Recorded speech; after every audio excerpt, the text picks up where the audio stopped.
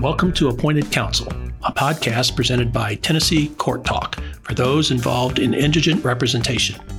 I'm Joe Byrd, lead attorney for the Indigent Services Team of the Tennessee Administrative Office of the Courts. Today's episode, Contemporaneous Time Records. Tennessee Supreme Court Rule 13 governs all claims made by attorneys. Supreme Court Rule 42 governs the claims made by interpreters. In Rule 13, Section 6A6, it states that attorneys are going to be held to a high degree of care in keeping of contemporaneous time records that support their claim. What do we mean by a contemporaneous time record, and how does it support our claims? Now, when you hear the word contemporaneous, literally, if you look it up in a dictionary, the definition will be something about happening at the same time. Is that what we mean by contemporaneous time record? Why is it important? How does it impact the activities that we enter into the attorney claims in ACAP or the interpreter claims that are entered into ACAP? Now, keeping contemporaneous time records or keeping time records altogether might be foreign to some attorneys who typically bill flat rates. However, Rule 13 is premised on an hourly rate system, and it requires careful keeping of time records. Now, obviously, this can become a great difficulty if you're in General Sessions Court on a very busy docket day and you're moving back and forth between assistant district attorneys to your clients and to the judge. If you can barely jot down some notes, that often will become the primary record, and you will eventually have to transfer that record to some sort of time management system in the next day or so when you get back to the office. That would sufficiently describe contemporaneous. However, some attorneys want to enter their time directly into ACAP and keep their entries in ACAP as their time management system. Warning to you, that is fraught with peril, because if you do not have supporting documentation of time records to support your claim in ACAP, the ACAP claim cannot be supported.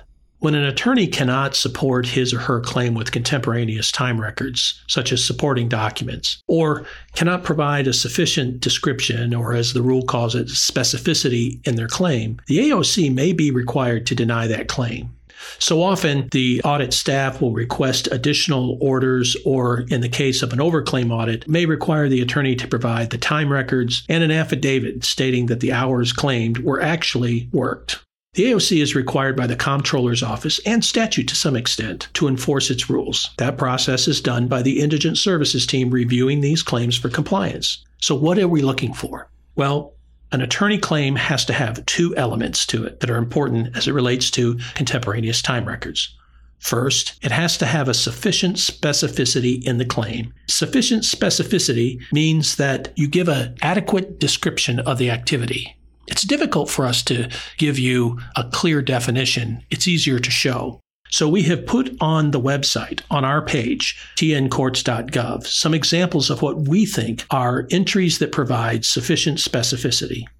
The second element are supporting documents. Supporting documents can be receipts for your expenses or can be orders that provide the dates on which things occurred. Oftentimes, auditors will request more information. This information is sometimes needed to determine if a claim is timely, or in the case of a complex case, that the order certifying the case as complex or extended was actually signed contemporaneously with the court's approval of the claim as required under the rule, Section 2E1.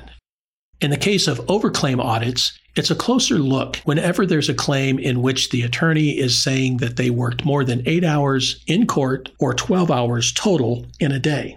If the claim is under a certain threshold, only a sworn statement from the attorney will be necessary, stating that they did work the amount of time that they claimed.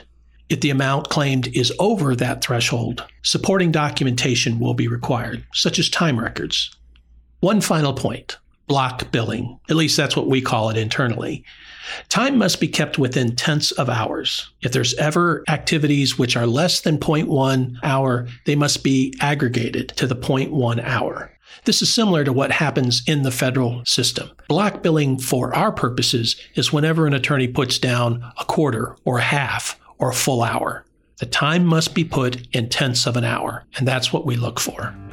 We want to remind you that we have given you some examples and posted them on the website at tncourts.gov. And we urge you to take a look so that you can get a good idea of what is contemporaneous time records from our view here at the AOC.